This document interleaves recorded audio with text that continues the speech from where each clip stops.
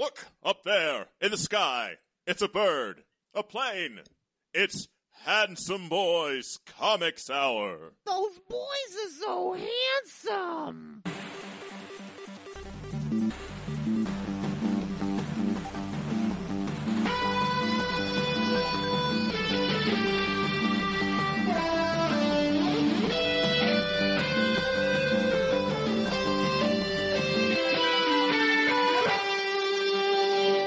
One Niels Bohr. One supermassive black hole. One fortnightly discussion of comics and nerd culture. I'm your host, Robbie Dorman, literature geek and writer. I'm your other host, Eric Z. Goodnight, professional artist and illustration nerd. And we are the Handsome Boys Comics Hour, your home for news, reviews, slightly antagonistic banter, and much, much more. It's episode 260. You got real tickled by supermassive black hole. I believe that isn't the name of a Soundgarden album. Supermassive Black Hole. I mean, there's Black Hole Sun. Supermassive Black Hole is an album from somebody. I mean, I wouldn't doubt it. It's a thing that's, existed in the popular imagination for many years, maybe since Einstein. Muse. Okay, that tracks. Muse, not Muse. Soundgarden, but Muse. Got it. I don't know why. Guys that sing real high. I like Muse. I'm okay with Muse. Yeah, I'd give Muse about a B. Yeah, I like them. Yeah. Someone plays Muse in the car. I don't hate it. Yeah, I go, okay, all right. Hi guys. We're going to be talking about Money Shot Volume 1 in Nerdboy Book Club later on. A late entrant into our 2019 Fuck You Book of the Year. Boy, howdy. Does it pull its punches? I'm interested in this talk. So okay. We'll get there in a bit. For now, we have our first segment. The book segment we start every show with. It's time for Floppies Fortnightly. Floppies Fortnightly is the part of the show where Eric and I review a selection of the best couple weeks' books, tell you to buy or do not buy them. There's a mush meter, it goes from 1 to 5 if you're feeling mushy. All these books are from the last week of March, because there were no new comic books from any of the major publishers in April 1st, Wednesday, April 1st. And it's not a good joke, guys. Nope, not a good joke. And we're playing it by ear. We're going to keep podcasting, even if there are no new comic books from the big companies. But they say they have a solution fixed, but they said that last week too, and that didn't happen. So if there's no new books from the big guys, we'll be reading small little indie books that come out. We're going to keep trucking. Our first book of the week is X-Men. I don't know why I said that with an accent. X-Men number 9, written by Jonathan Hickman, art Neil Francis Yu, colors Sonny Go, letters Clayton You're just Cowles, that excited. design Tom Muller. So this is this time on X-Men. This time on X-Men. It really X-Men. feels like this is like the second half of an animated series episode. Like, it really feels like this is like last time on X-Men. Mm-hmm. And they have the clip of like the Brood charging on the thing, and then we have the King Egg and all that. This is an almost like comical take on this very serious new like X-Men universe. Like, all the subject matter is very serious, but it turns its way all around the dial to where it's just preposterous, and like the guys fucking eating the egg, and it's a whole thing. He's the king now. Yeah, because he ate it. Now the X-Men haven't. Eric, I'm sure nothing bad could happen with the X-Men having their own Brood army of trillions of Brood. I mean, nothing could go wrong. It's gonna be great.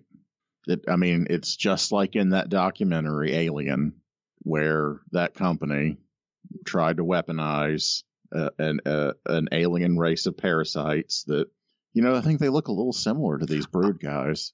I mean, they ripped off the X-Men. I know. I'm only familiar with the X-Men. I feel like that's a foregone conclusion. I've never. That's just public knowledge. These fucks. I've never watched Alien or Aliens or Alien 3 or Alien 4 or Alien Covenant or Prometheus. Or read the Alien 3 comic book based on the William Gibson screenplay. Or Aliens vs. Predator or Aliens vs. Predator Requiem or Predators. I don't know about what any of this shit is. Predator 2, the alien does make an appearance in Predator 2. I don't remember that.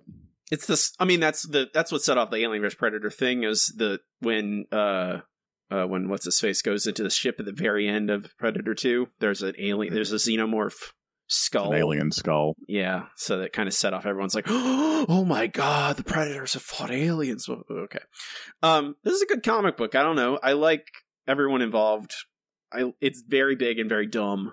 Mm-hmm. It's a very like this book. The X-Men book has like I've mentioned before when we've read previous issues, like it completely changes its tone from issue to issue even, and it's actually pretty impressive to me.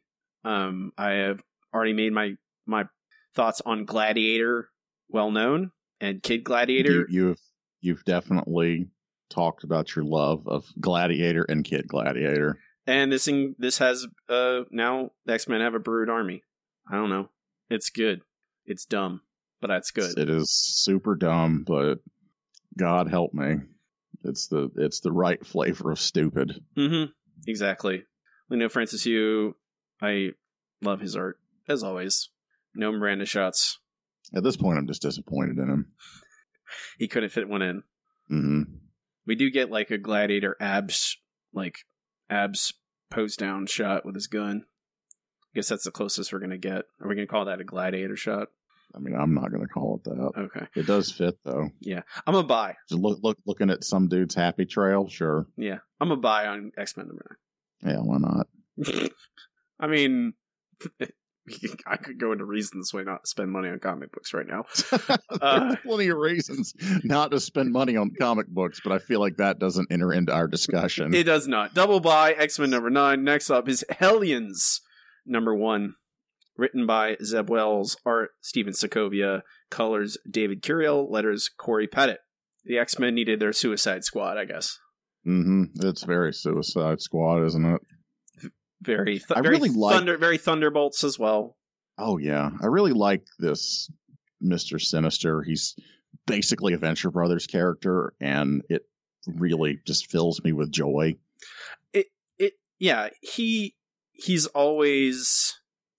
I think when you put him, especially when you put him alongside all these other villains, you have to do something to differentiate him more.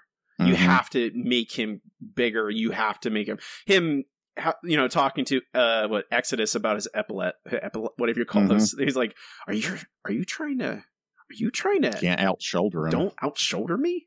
It's very, he's a lot of fun. And that's what this book is. It's a lot of fun, and it has a lot of like very lesser known, these just sociopathic villain teams, and then Havoc. Poor Havoc is just like, I don't know what happened. I just went I got really angry, and I almost made a man's head explode. But we got a Marauder. We got everyone loves Wild Child. I mean, of course. I read Wolverine in the 90s.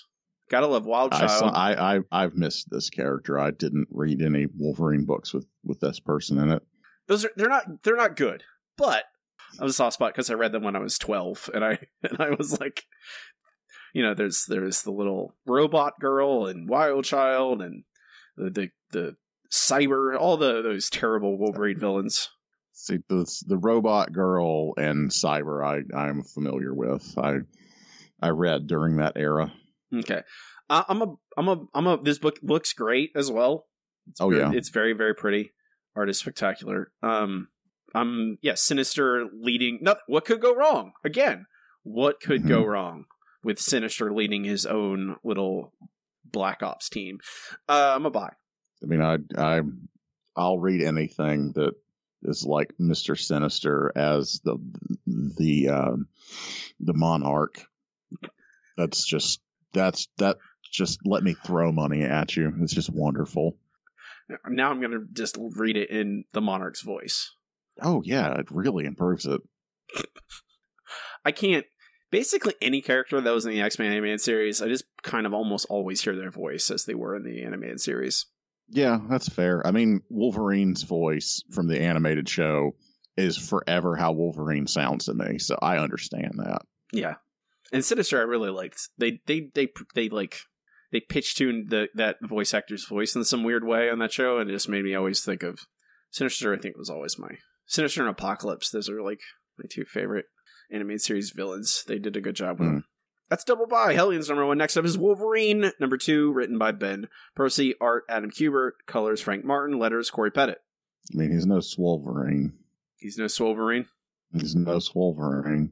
I'm trying to think of some Brian Cage reference to make here, but I can't. I mean, you can't make a reference. You need to. Well, that didn't quite. I was going to say can't make a reference. He's a machine, but that doesn't work. I feel like I shouldn't have started if I didn't have something. That's what happened to me. We get Wolvie and Lebowski teaming up officially. We get a little bit more insight into the powers of the villain who is stealing the petals. What do you think? You like this? I mean, it's okay. I don't know. It just sort of falls flat for me. It's okay. I don't really care. I found the last one compelling, but this one I don't care enough. It's a little. To keep reading. It's too decompressed for me. I think that's where I get on this issue. It feels very like a lot of it's just it's very much exposition. A lot of just exposition and not a lot of things happening, and like it feels built around the reveal at the end of the issue where Wolverine has stabbed another partner, and I'm like, I kind of saw it coming, so that the twist didn't really do anything for me. It's not a twist, reveal didn't really do much for me, because I kind of expect when you have the villain who is able to mind control people and make them attack their friends, that it's going to happen again. They didn't bring any, like, why don't you have Jean with you? Like, have someone who can do psychic shielding, you know? Like, why would you, like, I don't feel like you have to be that smart to do that. Like, you have a bunch of psychics. Like, Wolverine is literally on X-Force with Quentin Quire. Why isn't Quentin just here, like, shielding them? Nothing. Well, you see, that would make sense. Okay. I mean, I'm interested in this, like, in the overarching story. Like, I want to see who this lady. I want to see who this lady is. I want to see how Lebowski and his poor little daughter do. I know the guy has a name, but whatever. He's just Lebowski. He's Lebowski. Yeah, he's fine. Yeah. The dude. I want to see how he does. I want his daughter to get these petals so that she is okay, which I assume is one of the subplots going on. But, I want that. I don't want if every issue is going to be like this, and I'm just like, oh, catch up on trades where it doesn't stand out as much. So I don't know what that means. I guess that makes me a mushy buy, because I still think this book is good. It's just this issue is a little So like a mush meter 4. Okay, that's where I'm at. I can see eye to eye with that. Honestly, I'm so soft I could just pass on it altogether, but if you're going that ham on the mush meter, I'll do it too. That's a double buy on Wolverine number 2 with mush meter 4. Next book is Road to Empire number 1, written by Robbie Thompson with art by Matea de Lulis and Javier Rodriguez and Alvaro Lopez with letters by Joe Caramagna. You were talking about how it felt like a last time on. Mm-hmm. This might as well be a clip show. Yeah, this comic. Well, that's exactly how it feels. Eric, you said this, the reason we read this book is simply because you said I gave you a little bit of a rundown on Galactic, how the cosmic Marvel is, what are the status, and this is basically a prep for Empire. Yeah. So I was like, they're like, oh, it's going to tell you about how the Skrulls and the Kree were. I'm like, okay, we can get a little bit of a history lesson. I mean, I liked it on those grounds. It just very much is that thing. Yeah, if you already know all this stuff, you don't need to buy this book. It was some information for me. Like, yeah, I knew most of this. The finer points are interesting. I did like catching up with our secret scroll family. We never really finished that series. I regret that because it did look like it was a neat series. You got lost in the wash at the end of the year. Yeah. There's a ton of stuff.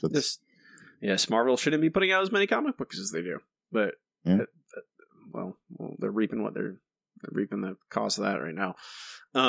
But what do you think of the difference in the art? The fact that the present day is this kind of more photorealistic style, and then we have like Kirby-esque in the flashbacks. I'm trying to think of who this artist is. Who are they? Let me look at the fucking credits page again. Oh, Javier Rodriguez, yeah. I mean, it doesn't feel too bad to me. Really, I would prefer things to be one or the other, but I feel like this kind of stuff works better when it's segmented like this, where there's a clear, like, differentiation, you know? Right. That, like, the past and the present are different worlds, effectively. That, like, the different artistic styles can be a storytelling thing, kind of like Shaner and Mitch Gerads in what is that new book? It's not Mr. Miracle. Mr. Miracle 2, The Miraclening. Strange Adventures. That's what it is, yeah. I mean, ultimately, these things are not ideal, but they can be more of an artistic choice, and it kind of mitigates the weirdness, the badness of using multiple people. And I happen to like both of their art. It's not like they're getting some bum to come in there and do 3 pages and then handed it off to someone else. It's like it looks good in both things, and it's, you know, it's clear that it's different. I don't know. It's a thing that we dump on a lot, but I'm relatively fine with it. Yeah, and I do like the fact that the flashback art does subtly change as we progress. Like, it starts very much Kirby-esque because it's set in, like, the 60s, you know, Silver Age stuff. But then as he gets up to the 70s, and then finally, like, the Young Avengers art in the last couple pages is, like, very modern kind of looking styling, versus that is still differentiated from the present set Skrull family art, which is, you know, Cassaday-esque.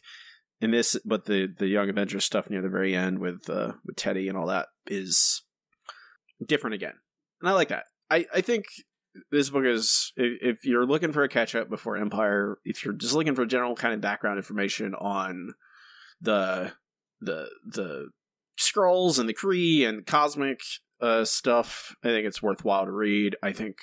I don't mind the split art. I think it does work in this it's one issue. Like, it's literally all this is. There's no more to this. It just goes straight into Empire from this. And I do like the Skrull family. I like the fact that, you know, the daughter is very much trying to plead against, you know, it works thematically in connecting the past and the present. So I'm a buy, unless, you know, if you are well schooled on this, you probably don't need to read it, but I doubt there's a lot of people like that out there, so I'm a buy.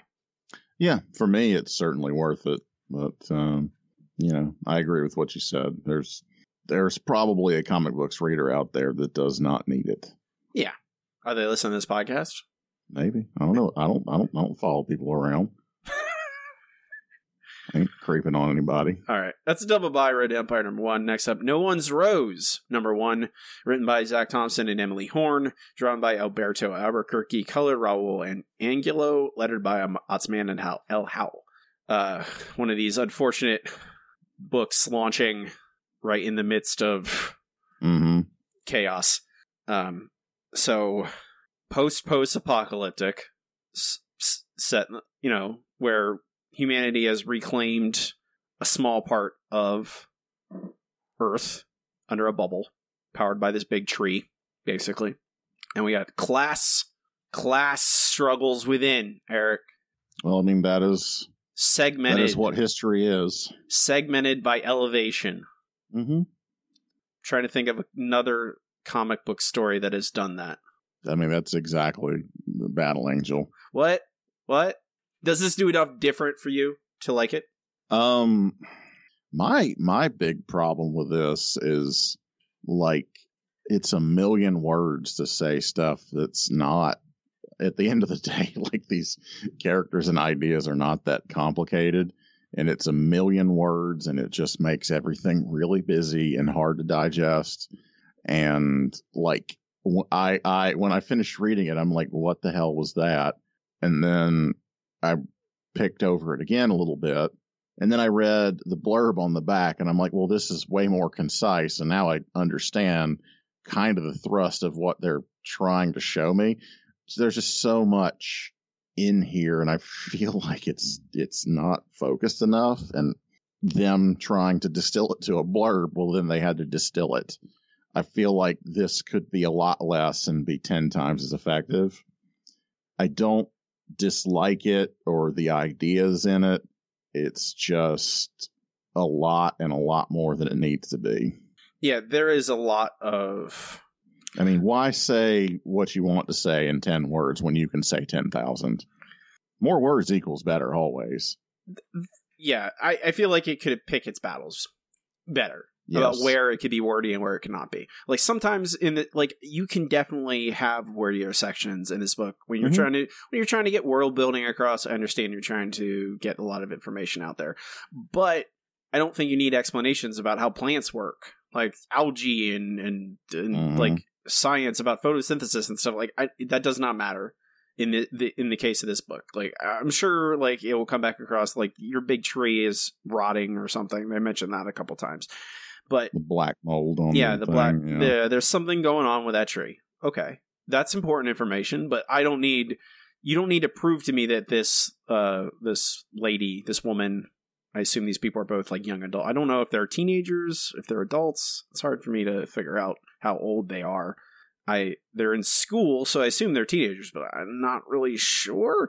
But they're both, I could take your word for it that she's good at science. So I don't think you need to spend a lot of time of her talking about science for it to work across. Like, I find all the stuff inside of it interesting. I like the big reveal at the end, that there's non-humans living in this world now. There's like weird plant hybrid people. That's interesting. That's neat that that's part of the caste system. Okay, cool. And that the boy has become kind of a part of this movement and now has drawn his own sister into it. That's cool too. I like how it looks. I think the art is good. I think I'm still a bias. Like, I'm maybe like a 1 on the mush meter.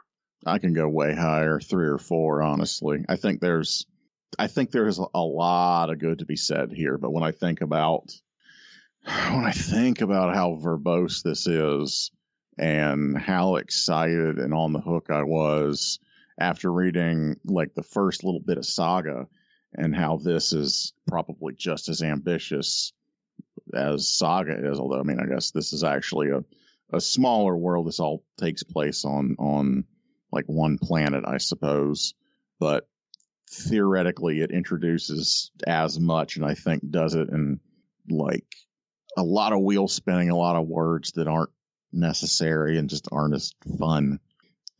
I mean, a lot of great potential here, a lot of interesting and fun ideas. It's tough to read, it's tough to digest, and it really is. It's looking at the parts that aren't its strongest, like the strongest things about it. It's getting caught in the weeds, as it were. What's your number? Let's say 4. Okay. That's Double by No One's Rose, number 1, with mush meter of, what was it, 2 point? Yeah, it'd be 5 times divided by 2. 2.5? Oh, God, math. Yeah. So last book of the week is On the Stump, TM, number 2. Never noticed that TM on the next to the title before. Written by Chuck Brown, art by Prenzy, letters by Clayton Cowles. We read the first issue. I think we're weak on it. Didn't like it. Mm-hmm. I thought, number 2, give it a shot. Nothing different than that first issue. Yeah, I don't like it.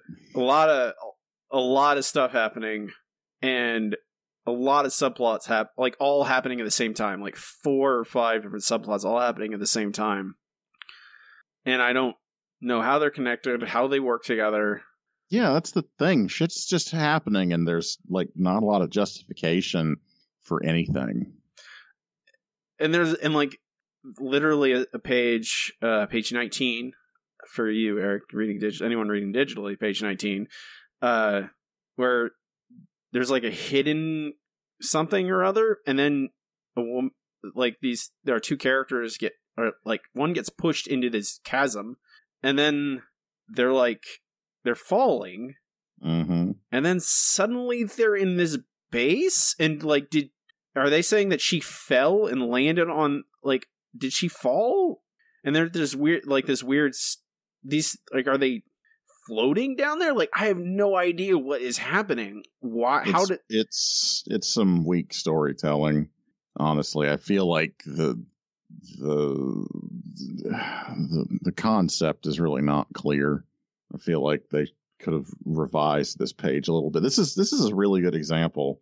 I think they would have to literally explain it. I don't know. You got to explain it in words if you can't get it across visually. And I think if they're falling onto some hover thing, or I don't know, they fucking fall on a trampoline. What is this? I don't know. They don't say. It could definitely be explained a little bit better. And I just kind of glossed over this because I was just frustrated by every page leading up to this and every page after. I just don't think this is for me. It does, this artist looks good despite I don't know, maybe the storytelling isn't bad because I think the characters act out what's going on and I can tell what they're doing. But there's some disconnect here. I just don't have character motivation. That's honestly I don't know. There's definitely zero of that. You don't know any of these people and they just fucking do stuff. And you're like, all right. I guess that guy is choking that dude to death. Yeah, I remember the basics from that first issue. But then why are they killing? Why are there so many characters? One, there's this boardroom full of people. I don't know who any of them are. And then there's assassins, multiple groups of killers. There's our main, quote unquote, main character, who's now in some secret headquarters where there's a tree. Mm-hmm. I'm like, why is there a tree there? Is that supposed to be a George Washington cherry tree kind of thing going on? And it's, who knows? I'm a do not buy. I don't know what's happening. Yeah, none of us need this book. I like the action. It looks good. It does look good. But it does look good. I need to understand the stakes, and I still don't know what the stakes are. Do you know what it feels like to me is Prometheus? Okay, why? Because no characters have motivation. Okay, got it. They just have color schemes and haircuts. That's their whole character. And they just fucking do things for no reason. Well, it has to happen this way, Eric. The plot says so. I guess so. That's just the thing that I compare everything to. That's just, I don't know. They need to release. They need to have someone get bit by a bug so that someone takes their helmet off right next to a giant thing. Yeah, to a snake obviously. monster. Mm-hmm. We need to have this guy escape, so he escapes after he's been beaten and stabbed. Is he super? How does he have superpowers? I thought these were just men. This guy has multiple blades sticking out of him. And he's hanging upside down. He's been beaten. He's not even affected. He's like, this is awesome. I got a knife in my back. I'm just running. I'm gonna fucking run. He snaps his constraints and runs away. And we're like, well, later, pussies. Bye. He's just gone. I'm like, well, okay. All right. I guess that guy needs to live for the plot to work out later on, I guess. Double do not buy on the stump number 2. That's it for floppies.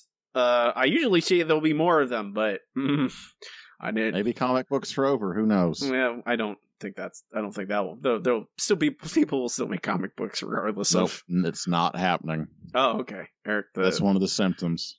Oh God. Yeah. So you grow extra butts, buy all the toilet paper, and stop making comics. Those are the 3 symptoms. So if anyone you know is growing extra butts and ceasing to make comics, you need to lock them in their room and not just wash your hands. Just never stop. This is not good advice. It's a good disclaimer. Yeah. We can move on to our next segment. It is time for Checking In. Checking In is the part of the show where Eric and I talk about what we've been up to for the past couple of weeks. What we've seen or played or read or done. All the millions of places that I've been. So many places. I've been home. Yeah, me too. Imagine that. I know. I have a new book coming out.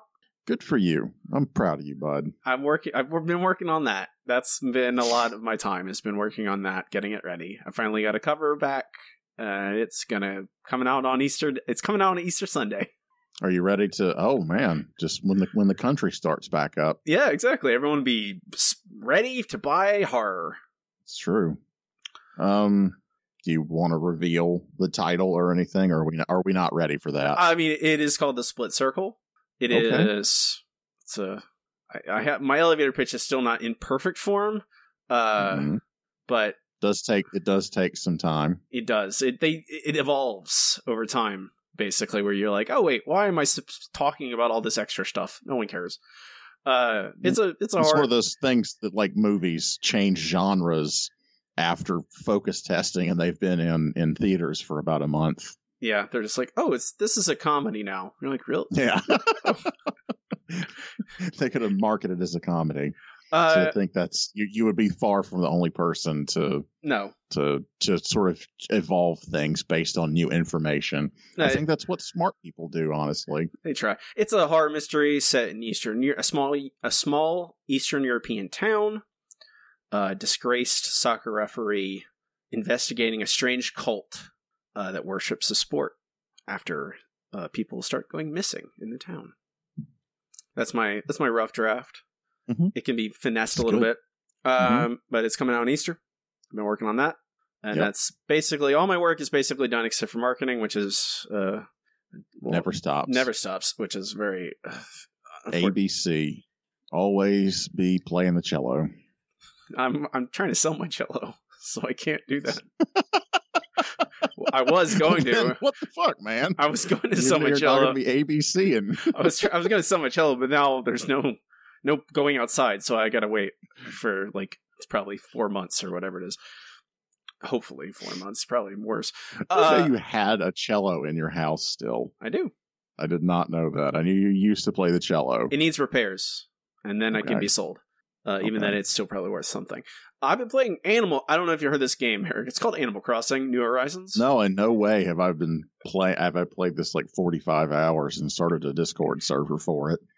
I've been playing a lot of Animal Crossing, so I like Animal Crossing. There's a lot of it's good. I'm kind of getting bored of it though. No, I could. Nope, never. It's I don't know.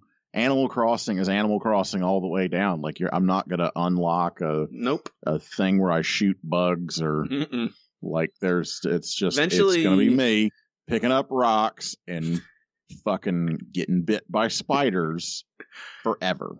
That's it. Eventually, that's okay. Eventually, you can unlock golden tools. What a fucking waste! And they still break. They do still break. What a crock of shit! The fucking that has been a thing that I was very glad when fucking Skyrim or whatever and the shit didn't have durability, and for some reason Breath of the Wild and these things and now Japan thinks that durability is a fun play mechanic. I don't want to keep crafting fucking shovels every day. I mostly make nets. So dumb. I mostly make nets myself because I catch a lot of bugs. I do that too. I'm constantly breaking fishing poles and shovels and axes. And I don't fish anymore because of Zipper. So yeah, Zipper's a prick. I'm gonna wait He's until ruined the whole game. I'm waiting until after Easter, then I'm gonna fish again. It's just, God, no one has anything positive to say, and it's for fucking weeks. Well, Eric, I'm gonna tell you what the best thing about catching bugs in Animal Crossing. That bug is always that bug. You don't catch like some butterfly and doesn't turn into an egg. Always a butterfly. You do. Wait. Just wait. Fucking Zipper's waiting in the shadows. Oh no! To just completely ruin your day. Is Zipper watching? He's like, oh. Yeah, Zipper's like, it's bunny day. Soon the bugs will be eggs too. Yeah, fucking asshole. All the fossils are eggs. All the fish are eggs. It's just like, it's like an order of magnitude too many motherfucking eggs. Oops, all eggs. Oops, all fucking eggs. Fuck you, Zipper. Everyone hates you. How was night one of WrestleMania, Eric? Fine. Okay. I Everyone loves the Boneyard, except for you. God, I did not like it at all. And I think that, like, partly what you said, what you told to me, that it was just sort of a different thing. And that, I mean, I don't know, after the disastrous, of course, that was 2 Saudi Arabia shows ago when Taker and Goldberg had their fucking shitstorm and had like the worst match of all time. Like I think it is a relatively effective way to cut around like problems with and I don't want to shit on Taker. He's fucking 55 years old. He's a magnificent. I'll shit on Taker if you want me to. I mean, retire. He does not need to be. He should have fucking retired when it meant something. But like, he likes money, so they're gonna keep fucking paying him. He's gonna keep coming back. I mean, would you not do it? They're probably paying him a ridiculous amount of money. Oh, over $1 million per match. Yes, like I like to think of myself as a principled person, but if someone was like, I'll give you $1 million to fly to Saudi Arabia and have the worst match of all time with Bill Goldberg, I would at least have an existential crisis over like whether I wanted to do it or not. I mean, I would have a fucking hard time turning down that fucking kind of money for that bullshit. Here's what I would say. I would say, sure, it's on. I would probably try and give a lot of conditions, and then probably donate the money to charity. If I'm Undertaker and I already have millions of dollars, he doesn't need more money. He has plenty of money. But I think it's. I think a lot of people are just charmed by it because it's so surreal for that thing to be headlining it. Technically headlining WrestleMania.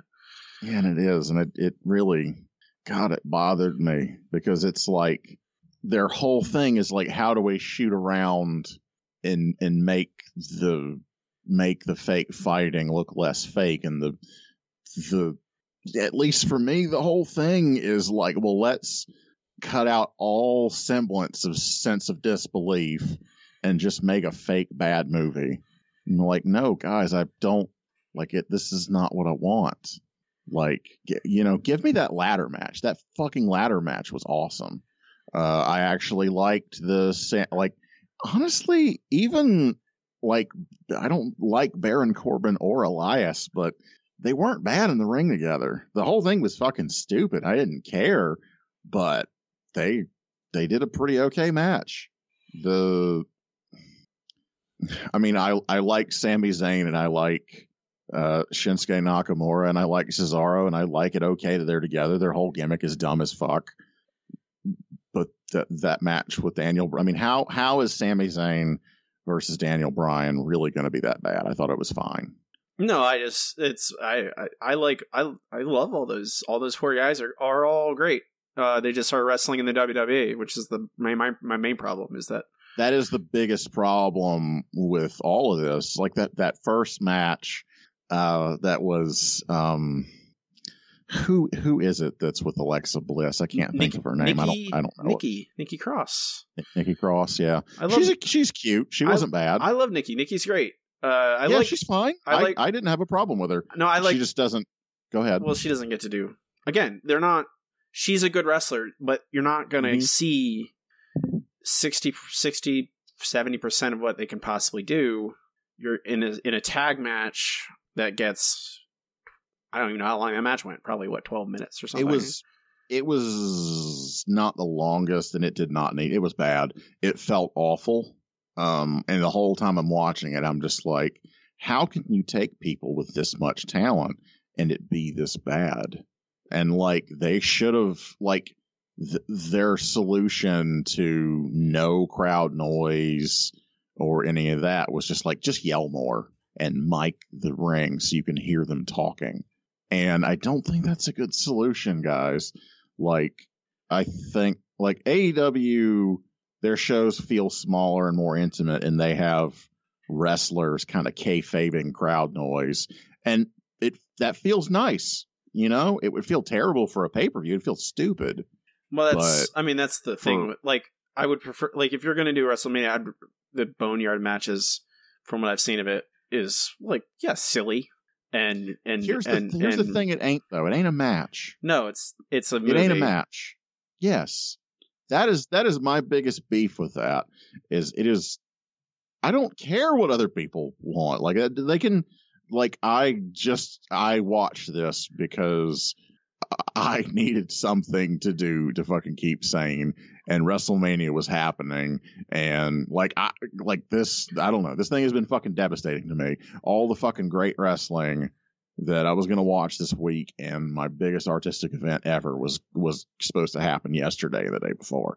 So I'm going to fucking watch wrestling, and I'm going to complain about stuff that I think is stupid, as is my God-given right. Are you watching Night 2? I think I will. I bet Night 2 will be... Well, Eric, I have some bad news for you if you don't want, like, a bad movie. Because... Oh, I don't care. The Firehouse Fiend fun match with John Cena is going to just be a bad movie. You know, and that I honestly think that might fit better. And I think, at least me, I'm more trained because they do those segments. They do those skits with Bray. And I think, like, if it's kind of shot like that, like, it could be brilliant, and I might enjoy that more. It's not the idea of shooting them. Like, I don't know.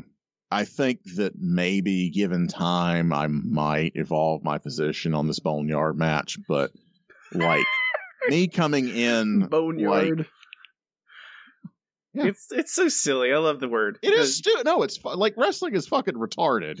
Like, don't get me wrong. And this is completely stupid.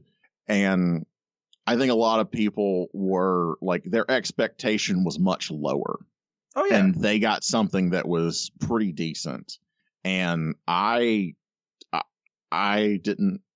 When I hear about an AJ Styles and Undertaker beef, and this is what I get, like, I'm let down because it's sight unseen. Well, I'm not prepped for it. I'm not watching Raw every week, and I'm not expecting to get a dumb, bad. And I don't know. I feel like it could have.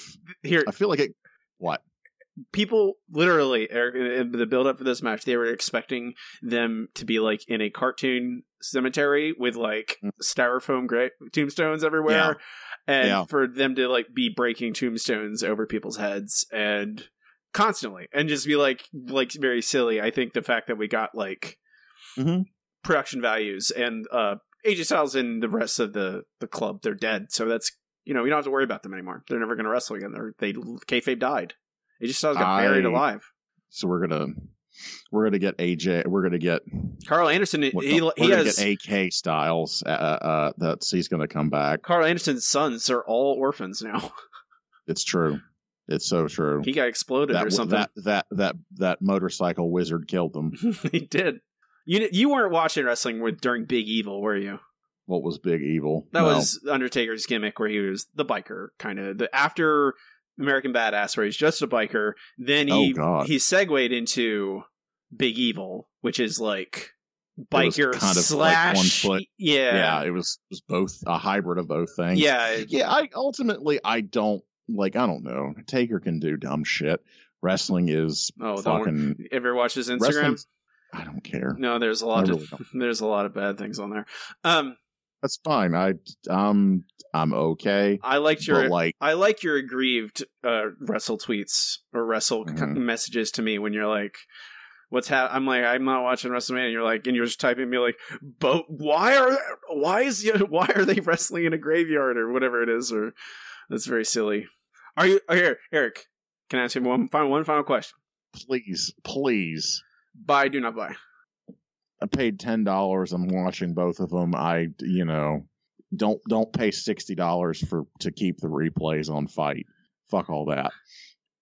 Like that's way not worth it. I'm gonna watch both of these things, and then I'm gonna watch Halloween Havoc or some shit after this because that's a good palate cleanser. I'm at a point where I need more wrestling. I need something. If you have the network, Eric, I would just go watch old NWA, Jim Crockett Promotions. Watch the first Starrcade where Roddy Piper bleeds from his ears. Roddy Piper blades his ear. That's horrible. Ugh. It is. I think Roddy Piper was a nutcase. Oh yeah, of course he was. No, I'm at a place where emotionally I need fluff content to digest, and when I'm at my most emotionally disturbed, pro wrestling is the best, the absolute best solution for that. My Dad is a Heel Wrestler also is now available on. Are you ready to talk about comic books again, Eric? Stupid sex comics. We can stop talking about Cockroach Tanahashi. My dad's a bad guy. We can move on to our final segment. It's time for Nerdboy Book Club. Nerdboy Book Club is part of the show. Eric and I assign a larger collected work and discuss it in depth, like you would a book in a book club, except it's a comic book in a comic book club.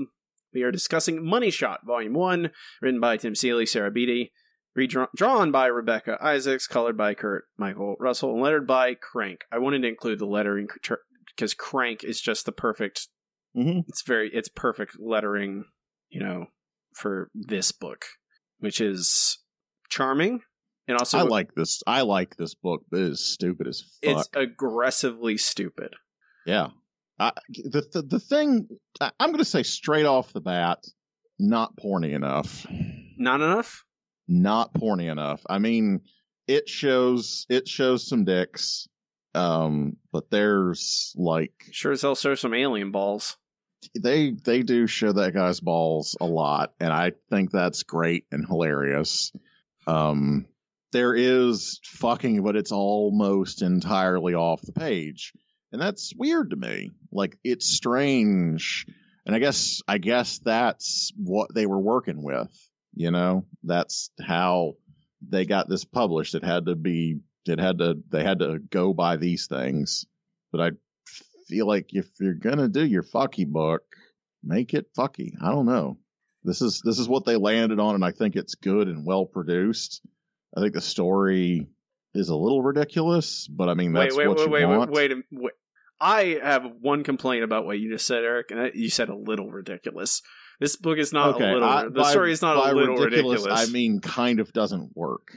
Oh, okay. I mean, no. I mean, of course ridiculous. A story like this, where the whole premise is scientists go into space to fuck a bunch of people. I think that the only mistake you make is not making it even dumber. This is a thing that I will never let you read because it is. But I wrote two issues of a comic book script I never got around to drawing because drawing comics are fucking hard. That was not too dissimilar to this. It was kind of like pornographic Futurama, and it would fit very well, kind of as a sister to this universe. And I kind of think that it doesn't go far enough in some ways. Oh, I don't know. I think I want, for one, do not mind that it's not fuck year. If we're using that officially as the signifier. I think that's super strange to me. Well, here it's like why? Well, I don't know. Here, Eric, this is a sex comedy. That's what this is. Adventure sex comedy, I guess. This is, if you want to call this whatever this book is. But I think this is a thing that you certainly are not affected by. But because you don't have the, I don't want to use it like as a pejorative necessarily, but you don't have hangups. You don't have certain hangups about certain things. I will say that I definitely can imagine that I interpret this book a lot different than most people. Yes, most people would be like, "Oh my god, look at how much nudity there is! Oh my god, there's alien balls in this so many times. They have a threesome with a mermaid alien, all that stuff. There's gay sex in this. That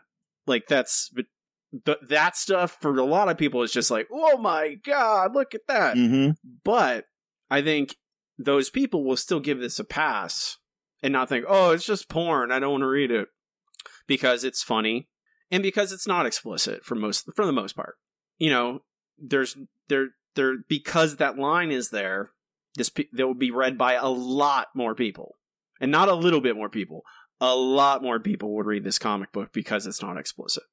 And I think I definitely get that. And I think I am in general, people are very prudish. Yes, and also the fact that trying to sell this comic book to, like, if it's explicit, like trying to sell this in in Comixology is a trouble enough as it is on its own because of the things Apple has pulled from their store, like Saga, for God's sake. It's selling this in a comic book store. Like, you have to put it on a high shelf. You have to put it in if you want kids in your store, which a lot of, bigger shops have kids sections, and they want families to come in.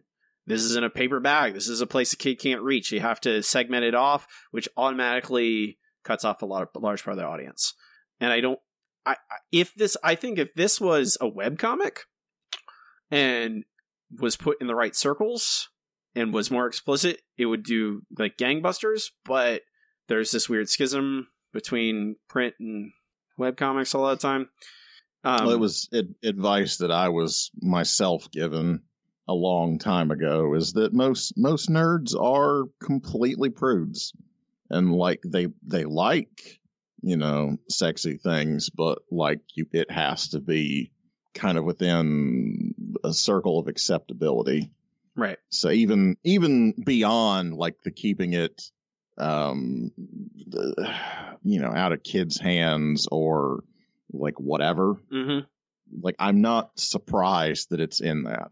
It's just, I don't know, sometimes I'm stunned at like just how different a fucking person I am than most people. Yeah, and frankly, I think that delineation, the fact that there isn't necessarily like explicit sex in it, lets the comedy shine through a lot more, and lets the writing shine through a lot more, and lets it be really stupid. And I think when you add, I think all that's good. I think all that's definitely good. Well, I mean, I think that once you add, and I'm guilty of this myself, where once you add explicit sex to anything, be it a comic book or a movie or a book, any kind of art, it can overshadow. That is what the book becomes identified by. That is the thing everyone will focus in on. They will. Yeah, but the name of the book is literally about coming on someone. Yes, but that's the title of the book. But those like are the whole concept is fucking to say that's all that people focus on, and the thing that those are like words. A target though. Is drawn around. Well, a target, literally. Those are just words, though, Eric. They're not actually showing any of that. Writing is just words, bud. I understand. That's exactly what I'm saying, is that it's much more powerful when if you actually show it, people immediately, they switch, they change, they go, oh, this is not the book for me anymore. And I don't know. I don't think it never popped out to me like, oh, I wish there was more, more explicit sex in this. I think it gets its message across well enough. I'm gonna say there's more explicit sex in Southern Bastards Oh yeah, than there is in this. there absolutely is. There's more in Faithless. There's more in. Don't get me started. Any of those other books that we've read. Don't get me started. And none of that is what you associate with those books. Eric, not Southern Bastards. I mean, Southern Bastards is a gross, disgusting book anyway. It's full of horror. Mm-hmm. But Faithless, that is exactly what I associate with Faithless. I didn't read the whole thing, but 3 issues, and I'm like, that's just like this empty whatever. It looks nice, but I need more than that. The question I had for you, overarching anything, nothing to do with explicit sex, was: do you care about these characters after you read this? That's an interesting enough question. They kind of don't stick with me afterwards, like I'm not super connecting with them, but like I feel like within the confines of the story, a lot of it is in the art and their character designs. Like I kind of do feel things going through. Like I feel empathy reading through this. There's some interesting There's interesting things going on in here. But am I going to remember any of these characters forever? No. I mean, I think it is, and it's kind of a question I have whenever we read a comedy, regardless of the context of that comedy. Does it carry the weight of caring about those characters? Do those characters carry with you afterwards? Like, when I think of my favorite comedies, I think of the fact that it can sell a character to me as well as the comedy, about and how those you can sell the comedy, but also sell, I don't know, the story as meaningful. And like, I think this succeeds easily as just, hey, this is a plot that we can hang sex jokes on. I think it succeeds on that metric, and it makes enough sense, like you said earlier. This plot is not necessary. If you start examining like what's happening with these aliens, you're like, what? Why is this? You're like, okay, it makes sense in a very stupid, sort of way. Yes, it hangs together about as much as a Cinemax fucking softcore porno movie, which it effectively is. Yeah, except funnier. The writing, more clever dialogue. Yeah, no, there's good in here. I just feel like it's already got a foot in the porno comic realm, and it should be less that or more that. And I think it should be more that. I would appreciate it more if it was more that. I don't have a problem with what it is, but I don't think this is going to be a fucking million book seller either way. Oh, no.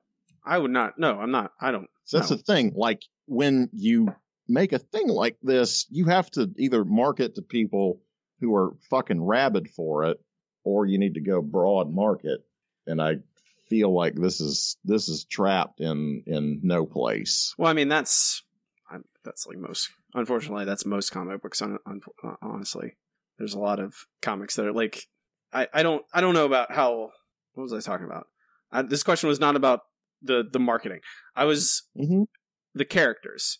I think my problem with it is nothing to do with how explicit it is. My problem with it is the characters do not transcend the comedy. Yeah, and I think that's the. I don't necessarily think that this book is. It still has value. It still has worth because it doesn't do that. But I feel like that's the thing. It's keeping it from getting to the next level, getting to like a next wave, which is basically my top tier comic book, where those characters transcend the comedy to a certain extent because they're so, to a certain extent, dumb.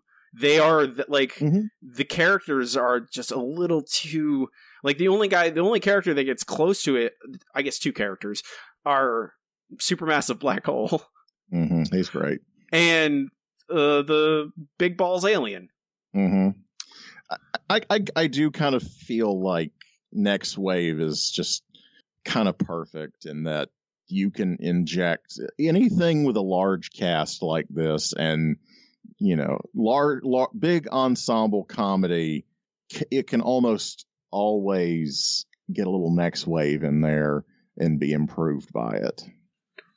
And I completely agree with you, but I think they just I think all these characters needed that extra touch of absurdity. I think all the characters needed to be. I think they're trying to ground these characters. Like, obviously, our two leads, I guess you would call them, who used to date and now don't date, I guess, and have like a weird.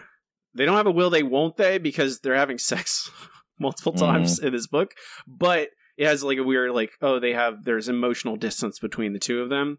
And I think the book is trying to keep them relatively grounded and opposed to, supermassive black hole, alien with giant balls, the ridiculous things that are happening in the plot, like, gladiatorial combat, and also the tie-in, the weird water sort of Mad Max. It's basically just Fury Road kind of thing going on, where I think that, I don't know, I don't necessarily disagree with it, but it does, I think, slow down the book a little bit.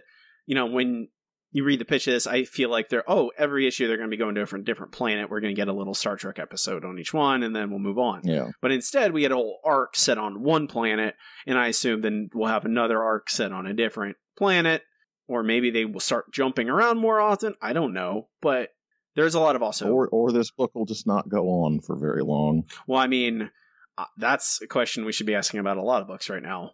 Correct. Unfortunately. Like, there's a lot of books that were just like, there's not a lot of people buying comic books right now. It's going to make it difficult for a lot of these smaller books to survive. And like, the people will make more comics, but are they going to come back and do this book again?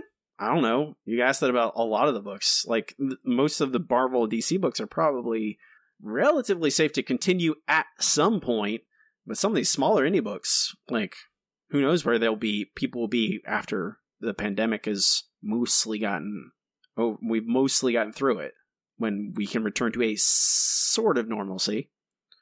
I think it reads like they don't think they're going to stop it here. It reads like they're going to continue on, but I would definitely like to see more of this.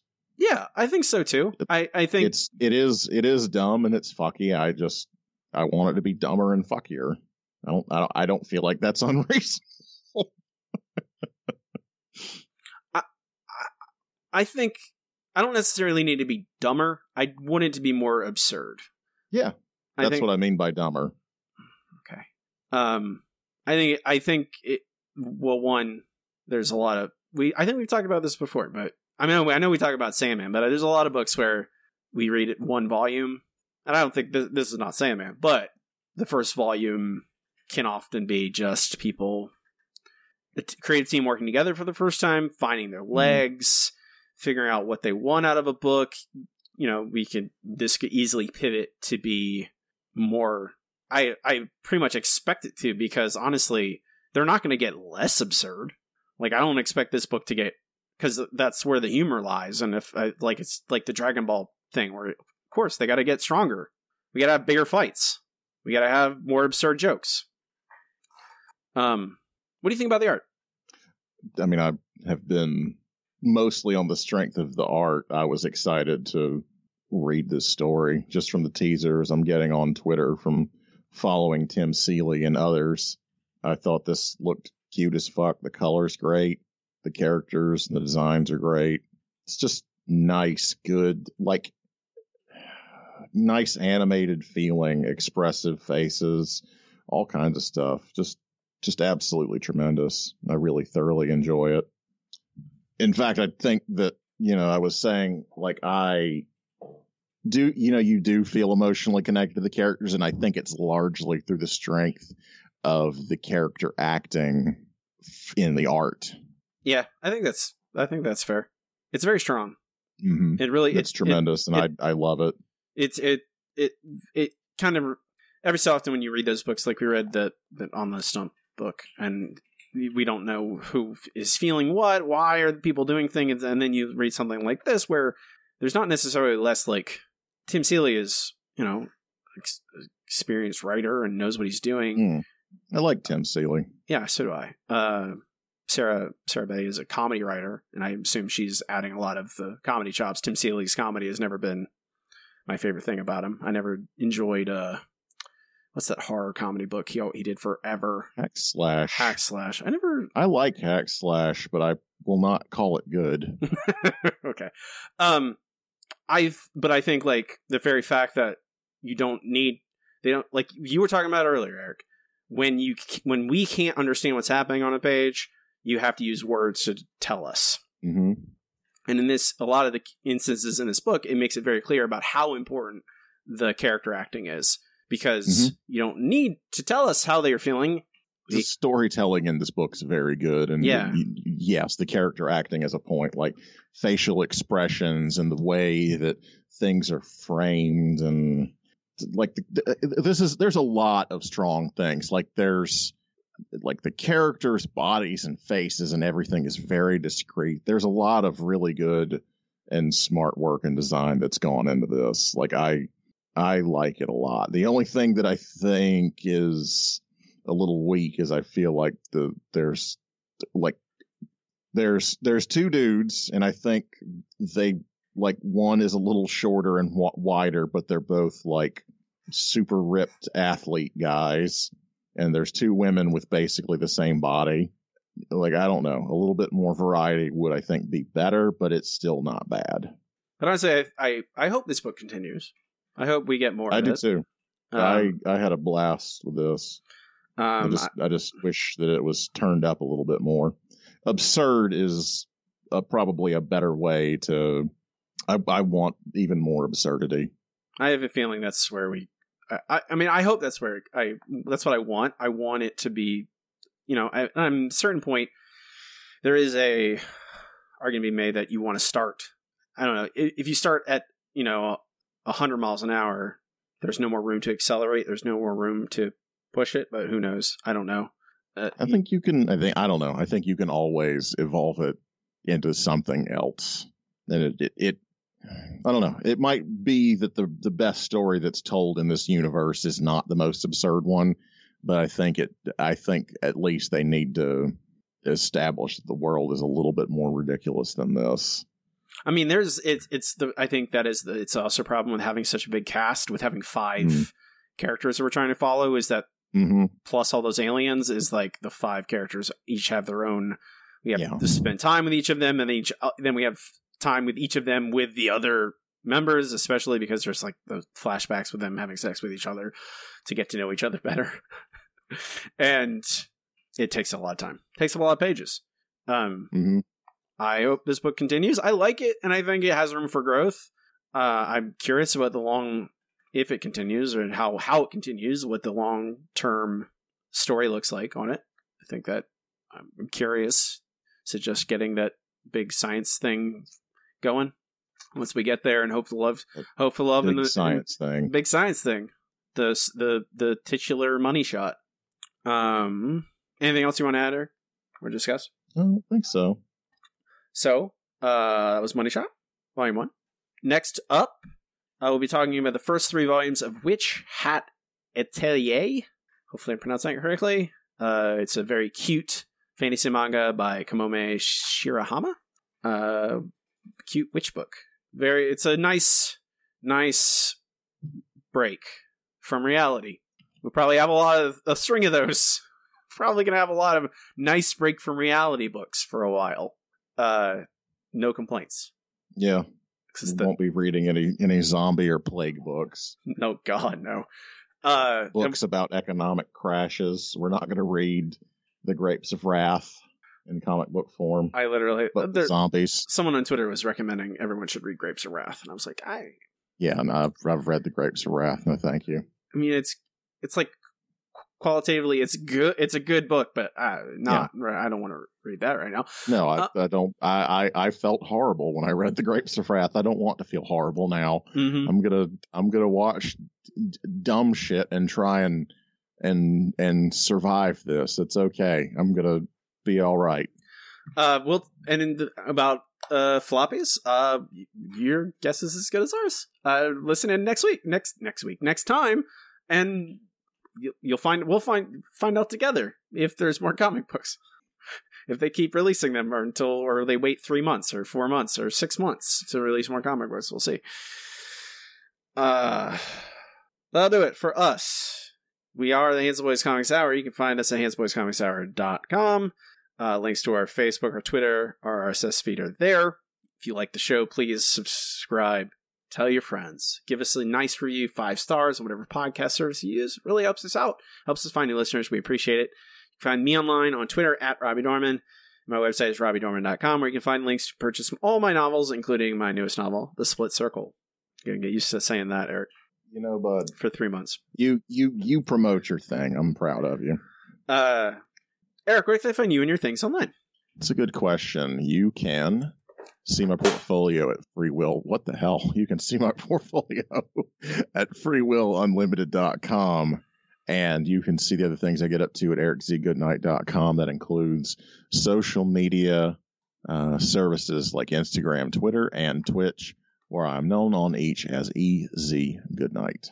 I'm gonna plug something for Eric, in that he has some keychains up on his shop, and I'm actually not promoting them. Oh no! But if you would like to take a look at them, and if you really want one, you can DM me about them. But go ahead and finish your spiel. I was gonna say, Eric, I got his Kenny Omega and his Bray Wyatt Fiend keychains, and they are badass.